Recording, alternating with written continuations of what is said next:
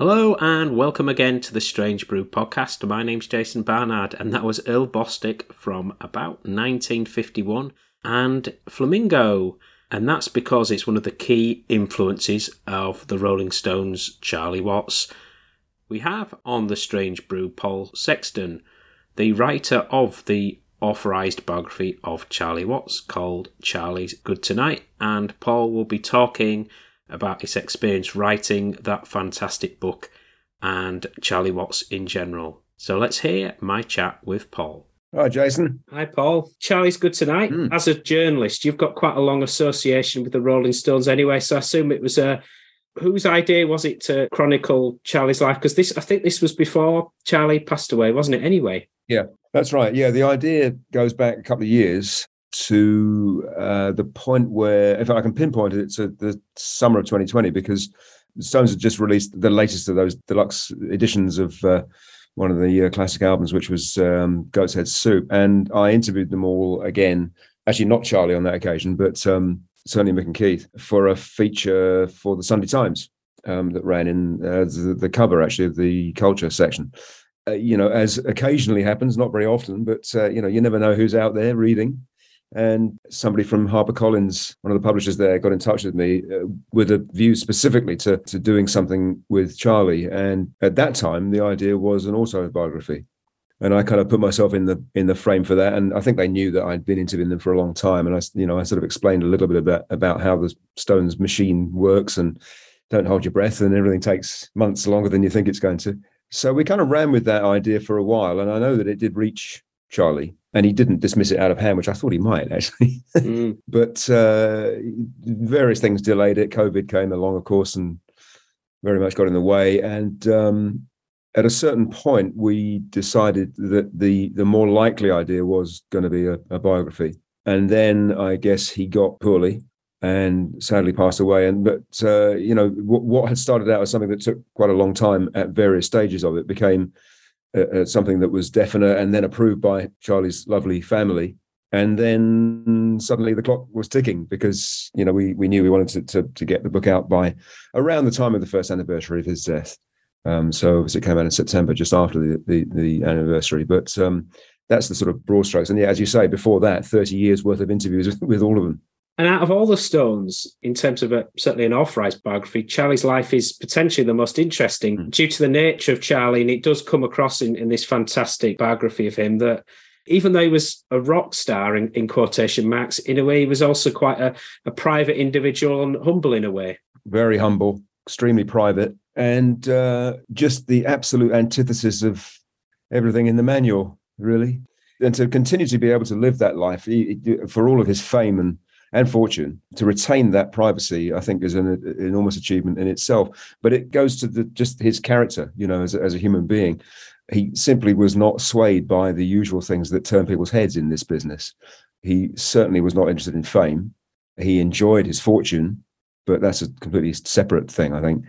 Therefore became this rather mysterious character that no one really knew that much about. So it was a wonderful opportunity from that point of view, because you start the project with an enormous amount of goodwill, because nearly everybody knows him or knows his name or has some vague idea about him. But very few people know very much about him. So there's an awful lot of potential there to explore his life, both inside and outside the Stones. And that was kind of important to me from early on, was that it was not going to be solely his career with the band, but, a chance to sort of dig more deeply into his private life. And I kind of said at the very beginning to the publishers, what the world doesn't need is yet another Rolling Stones history, because there are, as we know, there are thousands of them. So even though it's mostly chronological, I hope that it, tells their story through his eyes, or as it applied to him at certain stages. And what that means is there's certain things that, that he didn't necessarily go into great detail about, or had strong feelings about, that we don't dwell on as much as perhaps some Stones books do, and dare I say, there's maybe a bit more focus on the later years, by which time a lot of critics have kind of checked out. They're not really that interested in anything they've done for the last 20, 25 years, really. So again, there's potential there, which was fun to explore. Yeah, and maybe it's worth going chronologically through some of those highlights. Charlie's sister, Linda, has given her first ever interview. And you do get that picture of that that early post-war era. I think Charlie and his family were from the Wembley area. And, you go through that period. Really interesting insights that at the very start, Charlie was playing banjo, for example, that I never knew about. That's right. Yeah, and bodged together his first drum kit from that banjo before his parents put him out of his misery and bought him a second-hand drum kit for his Christmas present. Yeah, I think that came through to me as well, and there's some things in there that I hadn't really talked to him about or anybody else before this point about growing up as a war baby, although he didn't really remember very much about the war. But then the family get relocated to one of those prefabs, and that's where he meets his to-be lifelong friend, Dave Green, fellow jazz enthusiast.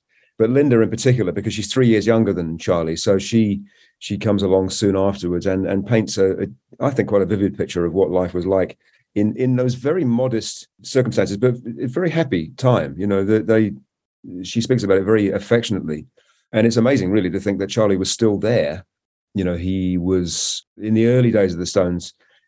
For a brief period, he did move out and live during the weekdays at the famously ghastly Edith Grove flat with Mick and Keith and Brian. But he was still going home at weekends to get his washing done. So then, he doesn't. After that, he finally moves out to move into his first flat with his soon-to-be wife, Shirley. So he never lived on his own and only really knew those very modest kind of circumstances. And in the very early days, the band were coming around for rehearsals in Stu's famous van. And they'd be making a racket for a while, and Charlie's parents would be surprisingly tolerant of it. And then the following morning, they'd still be there eating bacon sandwiches. And those early influences and the records that you mentioned as well, like Earl Bostic and Flamingos, from an early age, Charlie's love of jazz came out, and that was a huge influence in terms of his drumming style. It really was. And it just so happened that he had a friend to share that with. I think he would have pursued that path anyway, because Charlie was, in some ways, he was a loner. And I think he was always quite happy in his own company. So once he discovered that passion for jazz, he was going to go down that road anyway. But it just was pure serendipity that he found himself living next door to a guy almost the same age, and Dave Green is 9 months his junior, who shared all of those same passions. So they would be in each other's bedrooms playing these records, as you say, Earl Bostic and Charlie Parker, of course, and Jerry Mulligan, Walking Shoes. He always used to talk about that. And then a little bit later, they're beginning to go into London, into the West End for gigs and so on. So, yeah, that was hardwired, I think, from quite early on. And it goes through the period where rock and roll is beginning to happen. He developed an admiration for some early rock and roll, but not all of it. And it was certainly very much secondary to his love of jazz. Pretty much everything in Charlie's life was secondary to his love of jazz. There's some great insights that I wasn't aware of. The time we went to Denmark, his association with Dudley Moore. Yeah. And then some things that we are aware of, but maybe don't think of as much, like his unique drumming style on classic Stones tracks, from Street Fighting Man to Honky Tonk Woman. And no other drummer could have brought that into the Stones and lifted the group. Without a doubt. And you can go back even further than that. I don't think there's any doubt, and I don't speak as a musician, certainly not as a drummer, but his style is what attracted the band to him. It was that way around, as we know. They headhunted him. Brian Jones, wasn't it? Well, I think it was, they all kind of claimed a bit of credit for it in a way. I mean, Keith, the way he tells the story now, and as he told to me for the recent conversation, and I know he said this in other places as well, is that he and Mick were at the Ealing Club, because they'd heard that there was this place that was playing that did R&B, amazing. They had to be there for that. And Charlie was playing there, and they heard him in this absolutely packed room, but couldn't see the drummer. All Keith could see through someone's, little gap in someone's from behind kind of thing was his left hand. Said, "This is fantastic. If we can find out what's attached to the left hand, then we can conquer the world." And they did, and they did. But yes, I think they certainly heard the swing. That's the key thing, isn't it? I think it's that thing of playing across the beat rather than on it. And from talking to people like Chris Kimsey, who's a later producer, engineer, and the later producer, of course, he pointed out the crucial thing that very unusually Charlie never played the snare and the hi-hat at the same time, which is very unusual and created that very kind of clean sound of his. But the thing that amazes me, and was even however well you know the tracks. Obviously, I was listening to them again in great detail while I was writing the book. And it is phenomenal, what he's able to do from, very early days with extremely limited sonic capabilities on things like 19th Nervous Breakdown or Painted Black. It's a real panorama of sound just in the drums, never mind before you add all the other instrumentation, but never with any fuss, never a suggestion of a solo ever in anything he ever did, I don't think. Definitely, the kind of less is more approach. Quite a lot of material and side projects and guest appearances that I weren't familiar with until I read the book, like his work on Leon Russell's album, Roll Away the Stone as well. And not a showy drummer as well. So, you've got some drummers with huge drum sets and everything. Yeah. And as you say, he was economical certainly in terms of the drum sets he used, but the sound that he got out of that was unmistakably him. It was. And I think it goes to his character, an extremely unshowy person. And it's reflected in his drumming style. And because of this natural, and it really was a natural modesty that he had, he was never really that sure of himself. You could never really pay Charlie a compliment. And I often tried, or either myself or I'd be relaying something that usually it'd be Keith, because I think just about every interview with Keith, he has always said how lucky he was, how blessed he felt to play behind Charlie, and you'd say that to him and he'd just go, really? When did you last talk to him? That kind of thing. So if you add all those things together, you have somebody who's naturally modest, isn't anywhere near as sure of himself as most rock and roll stars are. And then I think if you add in that the intrinsic natural ability that he had, he didn't need to have all the bells and whistles that the others had, much as he admired them and was great friends with Keith Moon. And he knew Bonzo, John Bonham. And he and Ringo, of course, great friends and extreme, absolute contemporaries. But pretty much throughout his entire career, I mean, a 7-piece kit, pretty much. That was it. That's all he needed.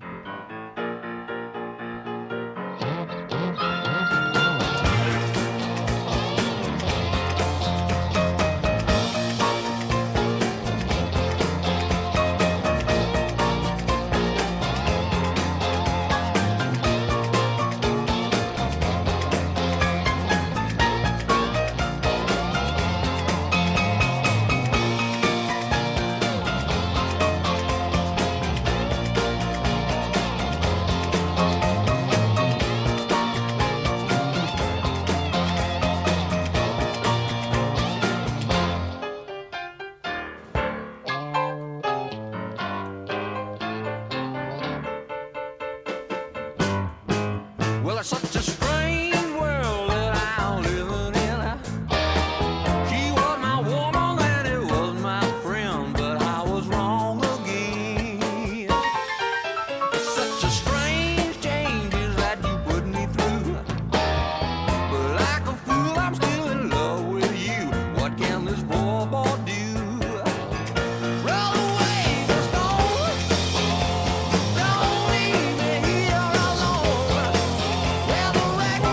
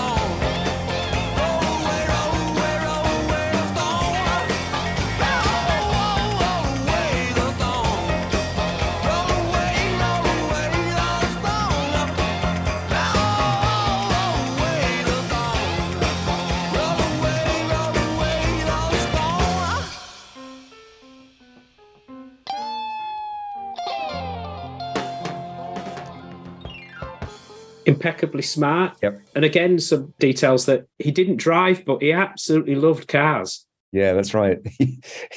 Once he'd made some money, he developed quite expensive tastes, I suppose you'd say.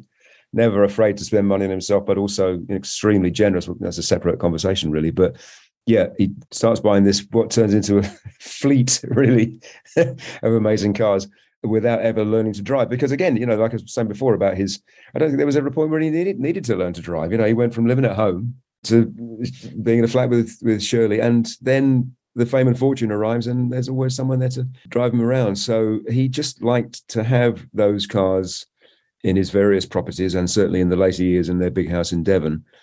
Some people can't get their head around this at all, but he really would literally just go and sit in them, put one of his best suits on, go and sit in them, and kind of just enjoy the whole experience. He aspired to a kind of quiet opulence, I suppose you could say, and style, that there's a thread that runs through all of those collections, and connects him to his love of jazz. Because as far as that went, it's not just the love of the music. He loved absolutely everything about jazz, including the style. So if somebody on one of those wonderful Blue Note covers or anything else was wearing a green shirt, he had to have a green shirt. Very swayed by that.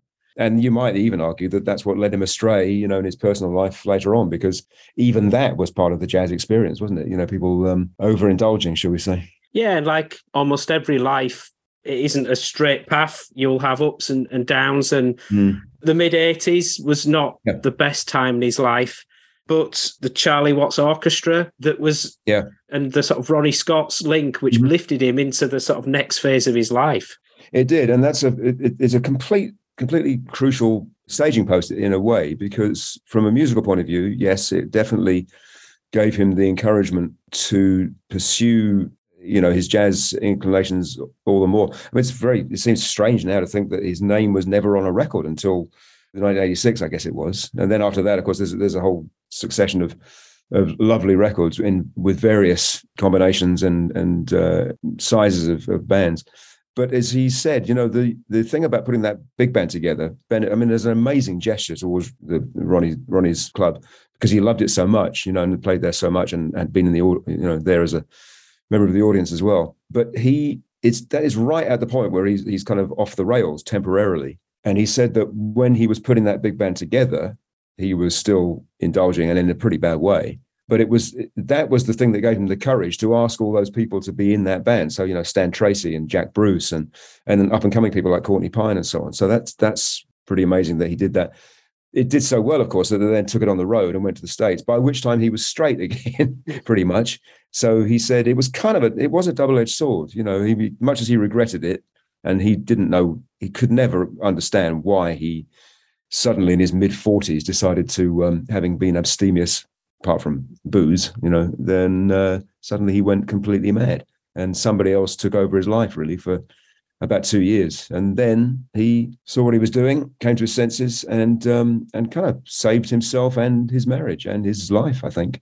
You can hear the joy from that first live recording. You've got very old standards like Stomping at the Savoy in there, but you could just feel the love of the music just coming out of that recording. You can, and I imagine, I don't remember talking to him about this specifically, but I bet he wished he'd done it earlier, because as with any band who had grown to such global proportions, I'm sure the Stones was a bit of a straitjacket at times, and certainly by the period we're talking about, things were at their lowest ebb, weren't they? Mick and Keith were barely speaking. They made the Dirty Work album, which I would defend up to a point, but it is most people's least favorite Rolling Stones album, I guess. And then Mick, meanwhile, is doing a solo record and decides not to tour. But the other side of that story, and we cover it in the book, is that much as Mick is always made out to be the bad guy in that situation, the fact is the band were not in a very good state at all, including Charlie. So I think that's another reason why they didn't go out.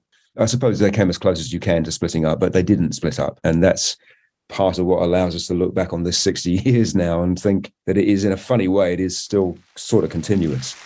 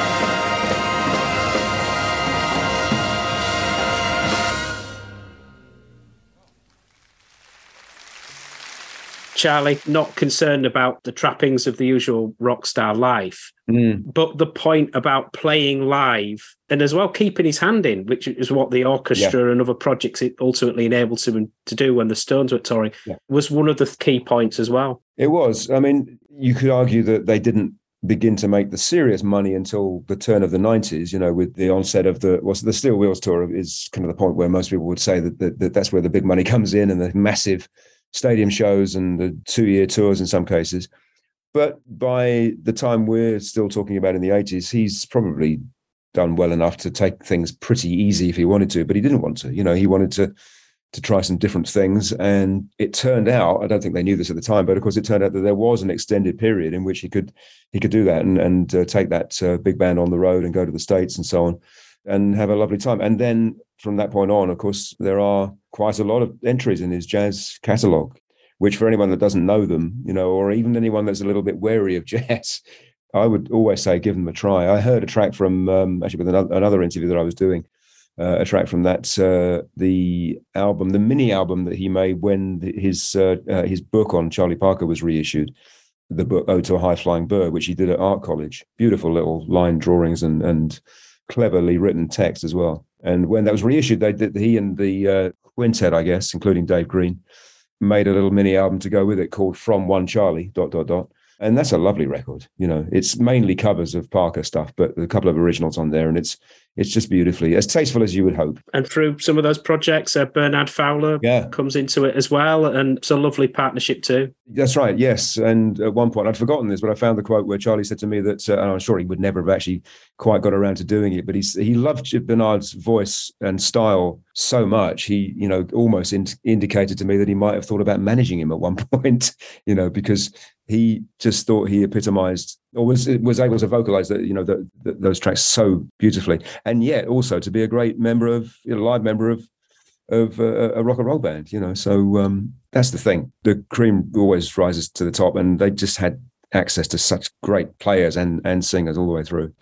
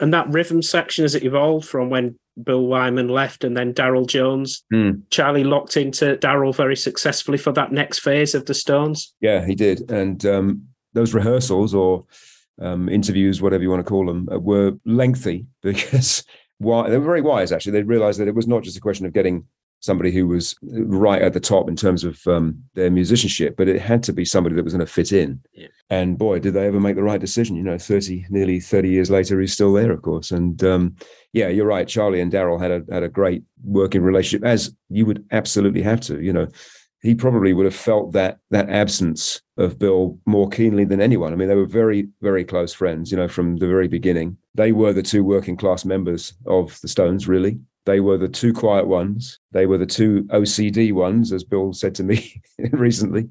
And just kindred spirits in a certain way. I mean, certainly not in terms of their lifestyle, but, you know, and that had been there for nearly 30 years. So when Bill finally managed to persuade them that he was serious and that he really was leaving, and that conversation went on for about three or 4 years before he finally left. And even then, apparently, they were trying to talk him back for a while. But yeah, that certainly produced a potential problem in the same way that Mick Taylor's departure had. They've made good decisions, haven't they? When you think about it, when they've needed to draft someone, they've done pretty well, actually. That OCD point actually comes out at times because I think like Bill, Charlie used to keep tickets or memories of things from each show and also used to do little drawings in the hotel room of where he stayed. That's right. That was his main habit, I suppose, and it became an obsession to the point where he had to do it, sketching every bed of every hotel room that he stayed in from. I think he started in 1967.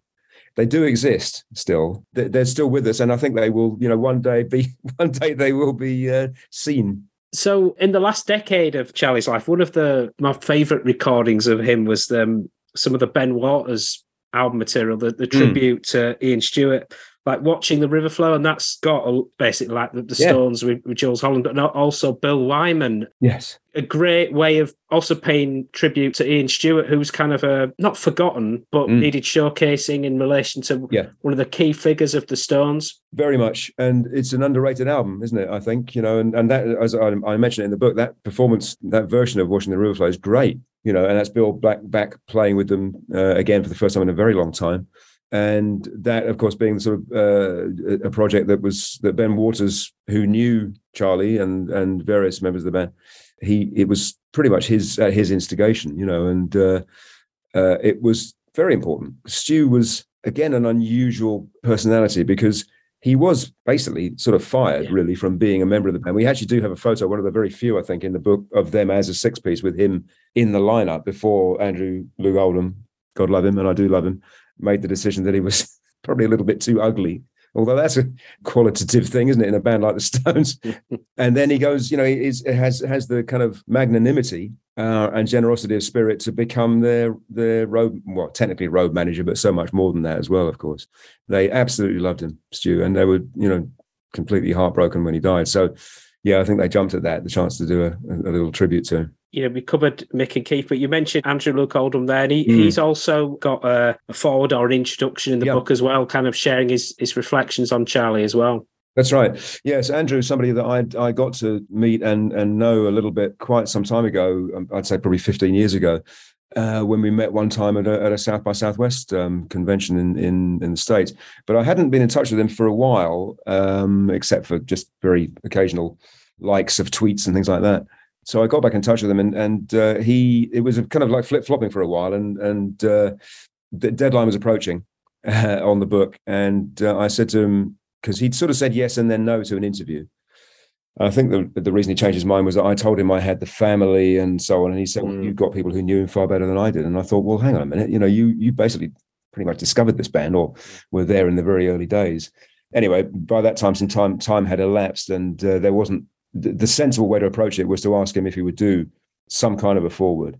And I love what he wrote. You know, he includes part of his own Stoned autobiography in there and did a kind of a wraparound of it, incorporating his first meeting with the band. And again, you know, that you could just, the love comes oozing out, I think, you know, that they all had for him. And Charlie's passing, you've got that sort of reference from Mick Jagger Charlie had his ill health, then overcome that, and they were looking forward to the tour, and then it was clear that Charlie wouldn't make the tour, but just so sad, and one of those landmarks in music history, really, in Charlie passing away. I think some people have been struck by Mick's comments in particular, because he hasn't always sort of bared his soul in public. I think that's fair to say, and he felt like he really did about Charlie, and went into some detail about those final weeks and months where, again, these are two people who loved each other to death and would go to the cricket together and hang out and so on, and musically too, very, very well,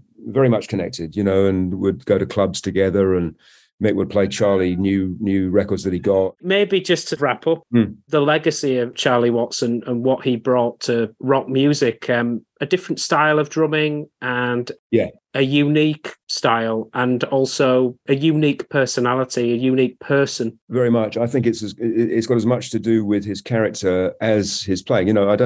He certainly didn't think he was the greatest rock drummer ever, and I'm sure that there are lots of other contenders for that title. But musically, the combination of influences that he brought to rock and roll, I would say, were unique. And then, almost as importantly, was his attitude to it all, and the way that he proved that not all rock stars are created equal, and you don't have to read from the manual to have an amazing career in the business, and to end up, as we've all seen from just the outpouring of love towards him, from on that terrible day when we heard he'd passed away. I think that's a level of affection. It went on and on, didn't it, for weeks and months as well.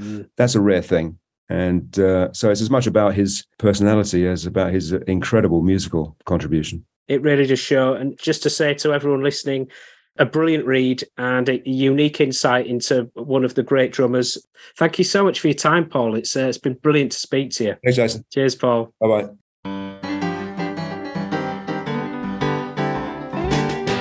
What's the matter with me? I don't have too much to say. There's daylight sneaking through the window, and I'm still in this all-night cafe, walking to and fro beneath the moon, out to where the trucks are rolling slow. Sit down on this bank of sand and watch the river flow. Wish I was back in the city instead of on this old bank of sand, with the sun beating down over the chimney tops and the one I love so close at hand. If I had wings and I could fly, I know where I would go. But right now I just sit here contentedly and watch the river flow. People disagree on almost everything, makes you stop and wonder why. Why only yesterday I saw someone on the street who couldn't just help but cry. Ah, this old river keeps on rolling though. No matter what gets in the way or which way the wind blows, as long as it does, I just sit here and watch the river flow.